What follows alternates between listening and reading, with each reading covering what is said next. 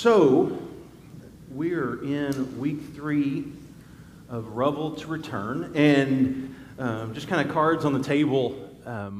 I got to this section this week, and it was like, I really didn't know that section was in the Bible.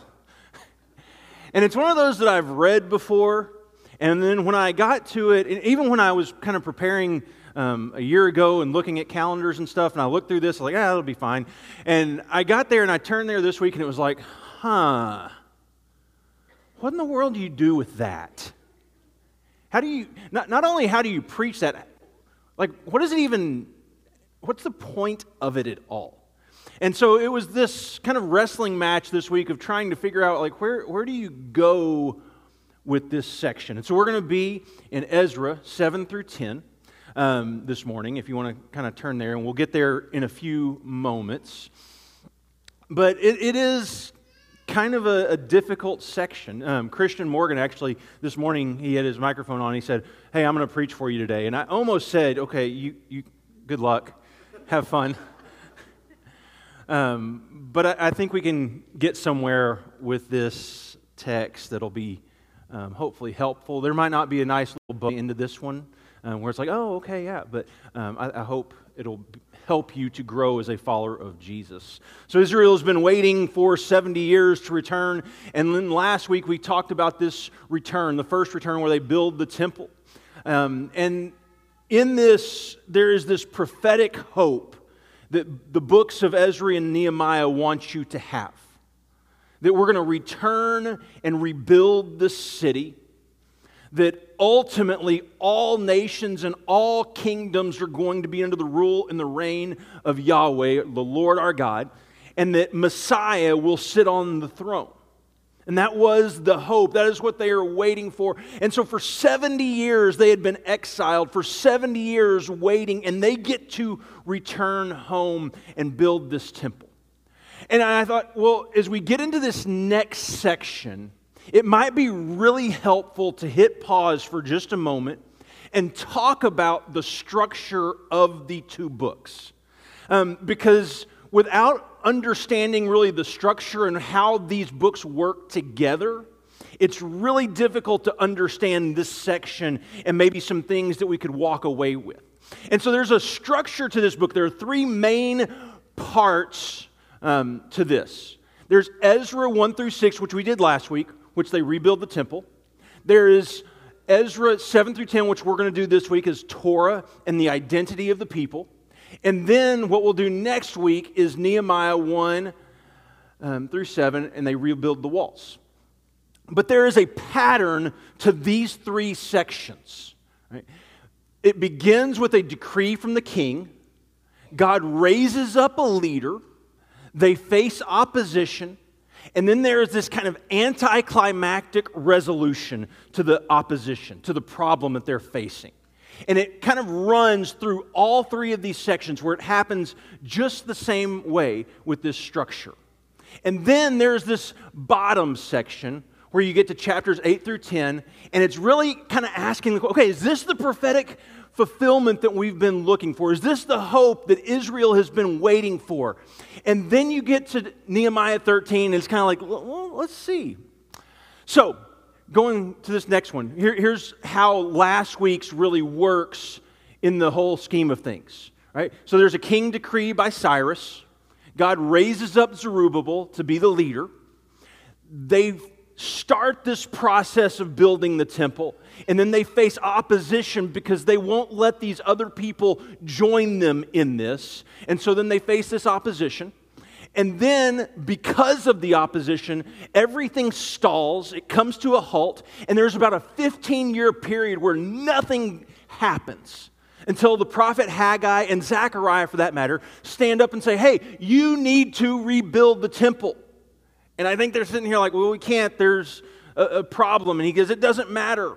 And then King Darius offers and gives a new decree, and they start building the temple, and the temple is rebuilt, and they celebrate Passover.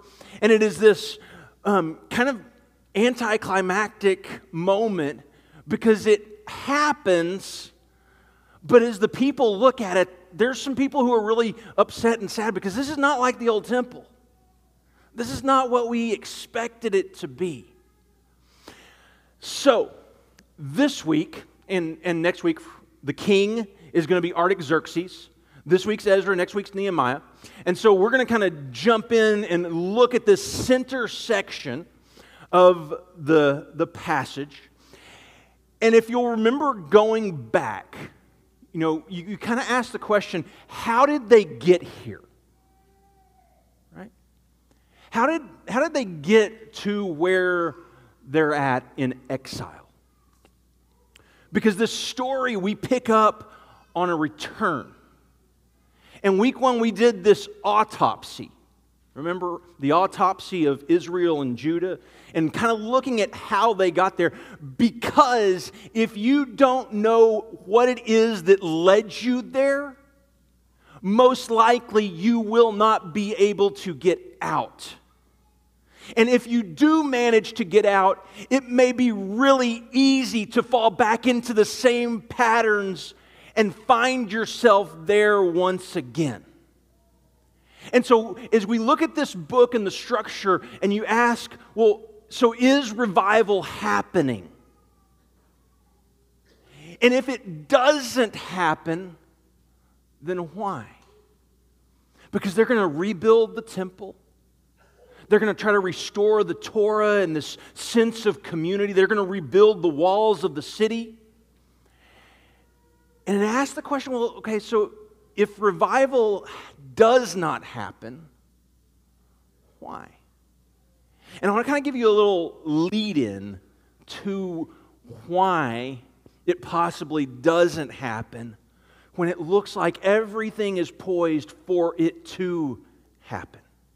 And it goes back to what the prophets told the people in the first place as exiles. Jeremiah said it. Ezekiel said it, right? Ezekiel says this, I will give you a new heart and put a new spirit in you.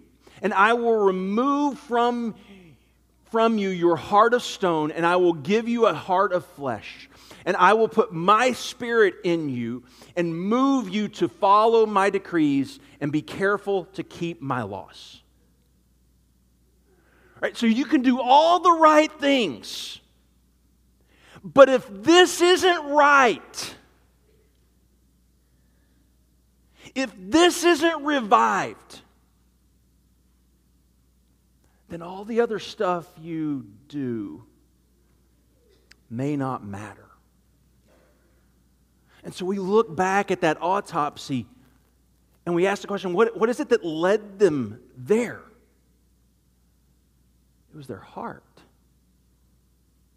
It was the heart of the people that got into this, that put them in this place. And so one of the things that's really difficult, I think, for us to kind of grasp is the book of Ezra. You hope to see this major revival. But maybe the big point of Ezra is that if God does not revive the heart of the people, despite your best efforts, revival will not happen.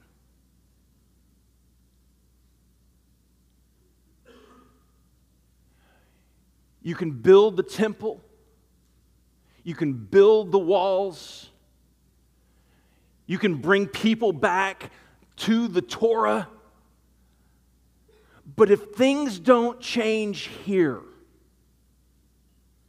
then everything else we're doing may not make a difference. It might not change things. And the answer to how do we get there then is a word, humility. It's the willingness to humble yourself before God and say, God, this is yours. Do with it as you will. Change me. Transform me. And so I want to kind of start real quick before we look into Ezra and what's happening. Go back one. to the structure, of the book. There we go. I want to start here with this decree by the king, by Artaxerxes. He's going to write a letter to the people, right, and give them a decree. And in it, he's going to say, basically, it's time for you to go back to Jerusalem, and that you're going to take silver and gold from the treasury and the people, and it's going to help basically finance this move and allow you to offer sacrifices to God, that you're going to appoint judges and leaders, and you're going to set up your own community here in Jerusalem, and your people are going to be obedient to the law of your God. Right? And so if a foreign king would do this, he would send them into the city, and they would still have to pay tribute taxes and all of this to them, but they could be a lot happier doing it if they had the freedom to worship their God. And so he sends them back to Jerusalem, and he sends them back with this blessing, really to rebuild the community of the people of God. And so there's two prominent themes in this section, 7 through 10, that I want to look at real quick, okay? One is Ezra is the new Moses, all right? And it's going to come up throughout this section. And then two, Ezra is a scholar and a teacher and is interpreting the law and applying it to real life. All right, so there's two kind of things, big things that are happening in this section. One, he's trying to say, hey, here's the new Moses. Right? Here's the prophetic hope. Here's Israel returning and rebuilding and becoming the people of God as they were supposed to be. And then Ezra's kind of dealt this really difficult theological question and situation and said, there you go, you can deal with it now. And I think he tries to do his very best to kind of look at Scripture and what he has from God's Word and say, okay, this is what we should do in this situation. Okay. Make sense?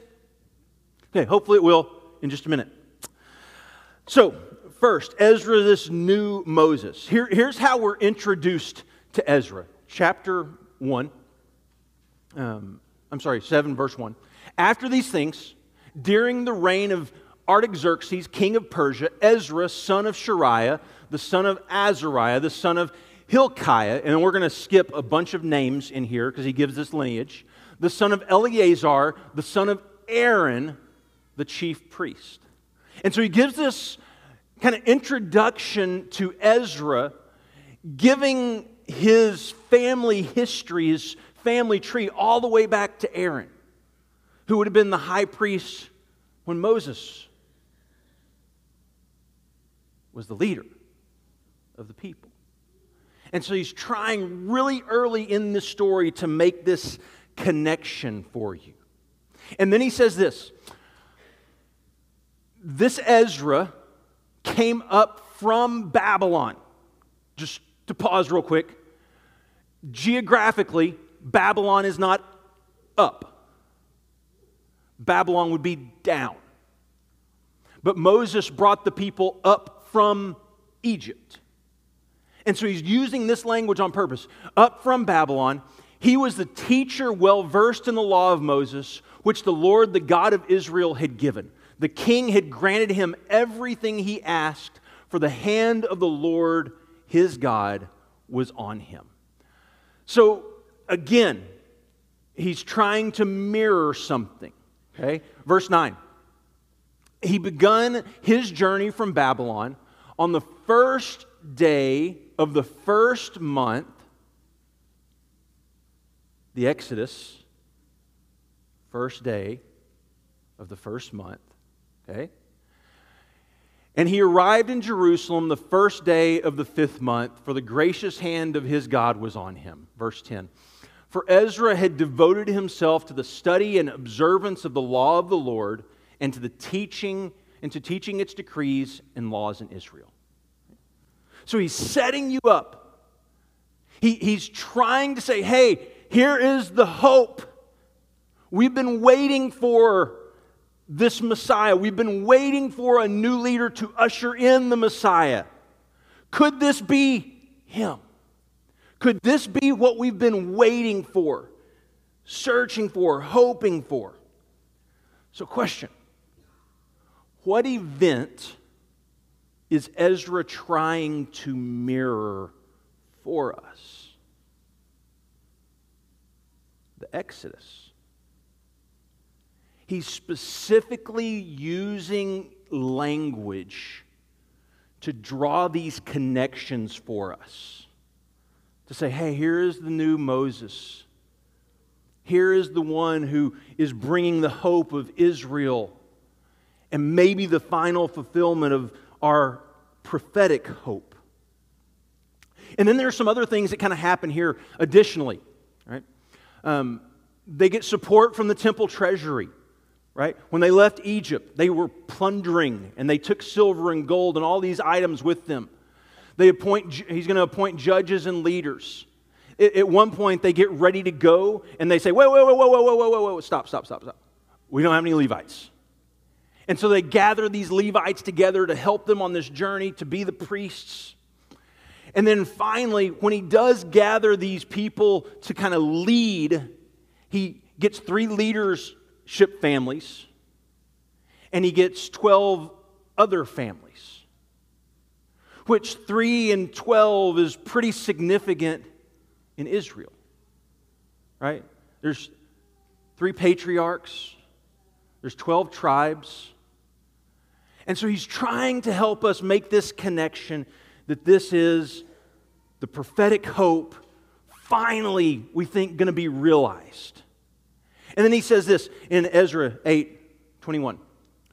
There by Ahava canal, I proclaimed a fast so that we might humble ourselves before our God and ask Him for a safe journey for us and our children with all our possessions. Now, here the NIV kind of doesn't help us out.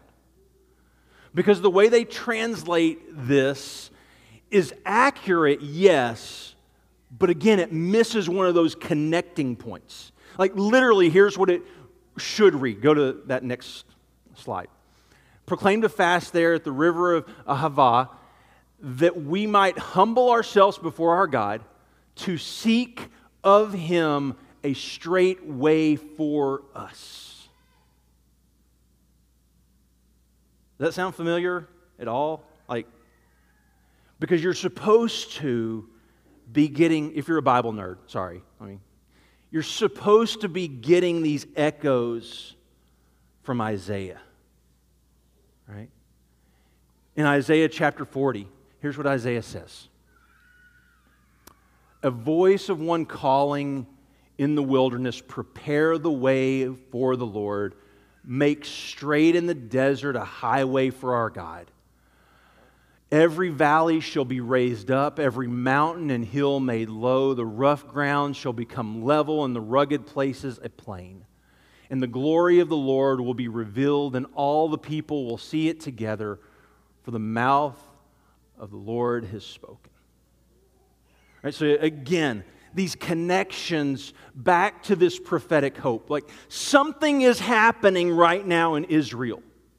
This is pretty significant. This is pretty important. Pay attention. We're returning. We're rebuilding. Is this going to be the time when God brings all the kingdoms under Him? Is this going to be the time that Messiah sits on the throne? So, going to this next. We have Artaxerxes. God raises up Ezra. So we have our king's decree. We have our leader raised. What should come next? Opposition, right? We have our king's decree. We have our leader. God is raised up. Now comes opposition. And so someone's going to come to Ezra and say, hey, we have a problem. All of Israel is intermarried. And this creates a big problem for us. So Ezra, chapter 9. After these things had been done, right, after they've returned, they're kind of establishing themselves, the leaders came to me and said, the people of Israel, including the priests and the Levites, have not kept themselves separate from the neighboring peoples with their detestable practices like those of the Canaanites, Hittites, Perizzites, Jebusites, Amorites, Moabites, Egyptians, and Amorites. They have taken some of their daughters as wives for themselves and their sons and have mingled the holy race with the peoples around them. And the leaders and officials have led them the way in this unfaithfulness. So he brings us to this problem. Hey, everyone in Israel has gotten intermarried and really defiled what he calls a holy race. The literal translation is like a holy seed. He's messed this, or we've messed this up. And so Ezra is brought this concern and said, hey, here you go. Here's a big problem. You can deal with it. And I think Ezra's probably like, okay, let's jump in there. So, there are 613 laws in the Torah, right? Is there a law in the Torah against marrying a non-Israelite? 613 laws. Is there a law that says you shall not marry someone who is not a Jew? And so I want to give you a really simple, straightforward answer. Yes. I'm sorry, no, but possibly, maybe yes. So crystal clear, right? So one, no, there is not a law against it. But I want you to think back to some of the leaders. Are there any main characters in the story of Israel who were married to non-Jews? Any? Abraham? Joseph? Moses? Boaz? Right? And we could probably throw some more in there. Those are some pretty big ones. And so, no, there is not specifically a law that says you should not do this. However, and I think what Ezra is relying on and falling back on is maybe there are some stories from the history of Israel that help set a precedence on how we should interpret and how we should respond in this situation. Okay? So, go back to Exodus chapter 34. Just kind of setting it up. God is giving them the law. He's come down to the mountain. He's found that they created this golden calf. Moses gets mad, breaks the tablets. He goes back up on the mountain and meets with God. And God tells him, hey, here's the new tablets. And here's what you're going to do now. Okay? And so he says to the people, obey what I command you today. I will drive out before you the Amorites, the Canaanites, the Hittites, the Perizzites. Are you able to translate these? I just thought about you. All right, good. Sorry.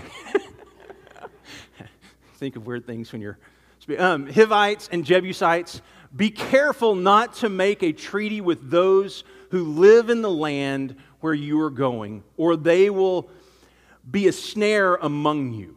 Break down their altars, smash their sacred stones, and cut down their Asherah poles. Do not worship any other god, for the Lord, whose name is jealous, is a jealous God. Be careful not to make a treaty with those who live in the land, for when they prostitute themselves to their gods and sacrifice to them, they will invite you, and you will eat their sacrifices. And when you choose some of their daughters as wives for your sons, and those daughters prostitute themselves to their gods, they will lead your sons to do the same. So, question. Was God's biggest concern that the people would marry and defile a holy race? Or was he worried that if you married people who serve these gods, you would follow suit? Was it about a holy race or a holy people? Because there's a difference. Was it just, we want this holy race? Y'all see why this is so fun to preach, right? Holy race or a holy people, right? God was trying to form His people on earth. So, if you think back to Jeremiah, Jeremiah writes this letter back in the days of, man, I didn't even look back at that, Zedekiah. He writes a letter to Israel, or I'm sorry, during Josiah's reign. Sorry. He writes this letter and he tells them that you're going to go as exiles for 70 years. And I want you to go move into this land, and I want you to settle down there, and I want you to build homes, and I want you to marry, and I want your sons and daughters to marry, and I want you to increase. So even in this letter, they're commanded to go and continue. And Ezra doesn't say, like, hey, just make sure it's only Israelites you marry. Right? And so in this exile, they are mixed. Right? They're mixed together with these other people they're in exile with. And so Ezra is this Torah scribe, this scholar, a teacher, and he's given this situation that's not just black and white, and he's trying, I think, his very best to interpret and say, here's how we move on from this. And so right after this, there's this gut-wrenching prayer that Ezra offers of, God, we've really messed up. And he includes himself in that as the people who have messed up. We've really messed up, and we've given ourselves away, and we haven't followed you. And then comes a solution, right? So we have so far Artaxerxes, Ezra, they've intermarried. So Ezra has a solution, right? Mass divorce. Everyone who's done it, go get a divorce. Okay? So Ezra chapter 10. This is why I was so excited about this passage, right?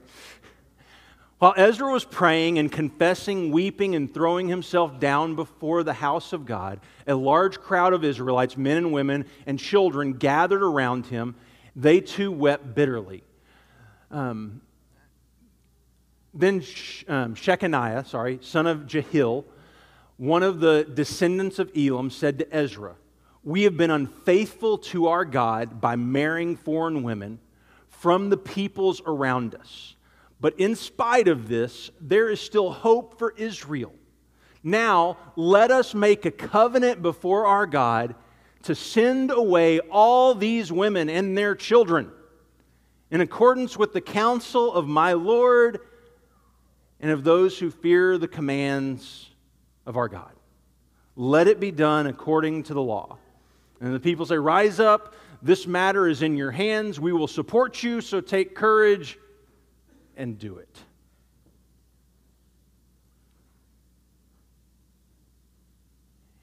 And I read that and it's like, wait a minute. That's your solution? Does that make things better? That now there are all these widows? There are all these children without... Does that make it better? I don't know. I don't know if that's what God was really hoping for. I don't know that God would have said, "Hey, here's my solution. Everyone go get a divorce." And so they put this council together because it's raining outside and they don't want to be out in the rain. And they put this council together. And they go back and they say, we're going to figure out everyone's family tree. And then we're just going to name all of those off who have intermarried, basically. And some scholars even believe they could have gone back like 10 generations. I don't know if that's adequate or if that's true or not. But they do this thorough investigation of everyone. And they say, here are the people who have intermarried. They should get a divorce. And then the book of Ezra ends.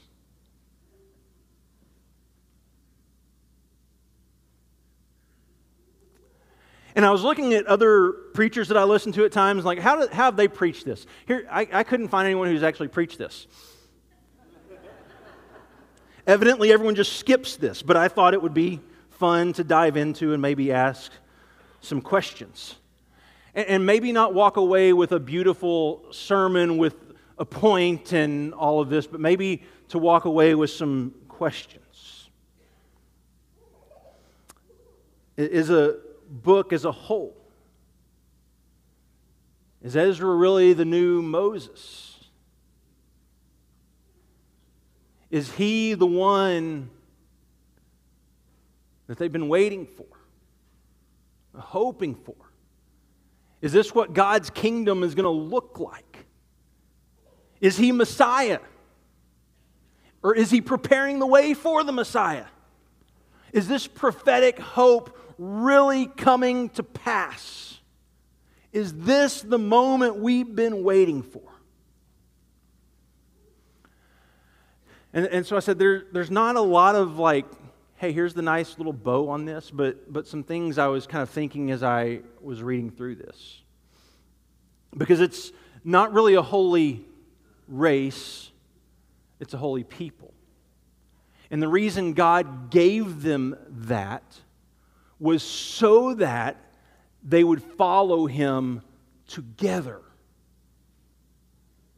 And I think it brings up the question, like, okay, so if you're married to an unbeliever, what does that mean? And I think Peter and Paul both address that, right? That you're not going to divorce them, but you're going to offer grace to them, and in that, they are going to see the beauty of Jesus, and you're going to win them over. But I also think it speaks profoundly to those who are dating and the importance of pursuing other people who are pursuing what you are pursuing. If you are a follower of Jesus and you're in a dating relationship, that other person should be pursuing Jesus as well. Because it's really hard to be in a relationship with someone who's not pursuing that, and you continue to pursue it. And so you're in junior high and high school, and you're starting to say, hey, they look pretty cute, or they're pretty handsome. Like, just stop before you even do that. And simply ask the question, do they have a heart for Jesus? Do they love Him? Is He going to shape our dating relationship? Is He going to shape our marriage?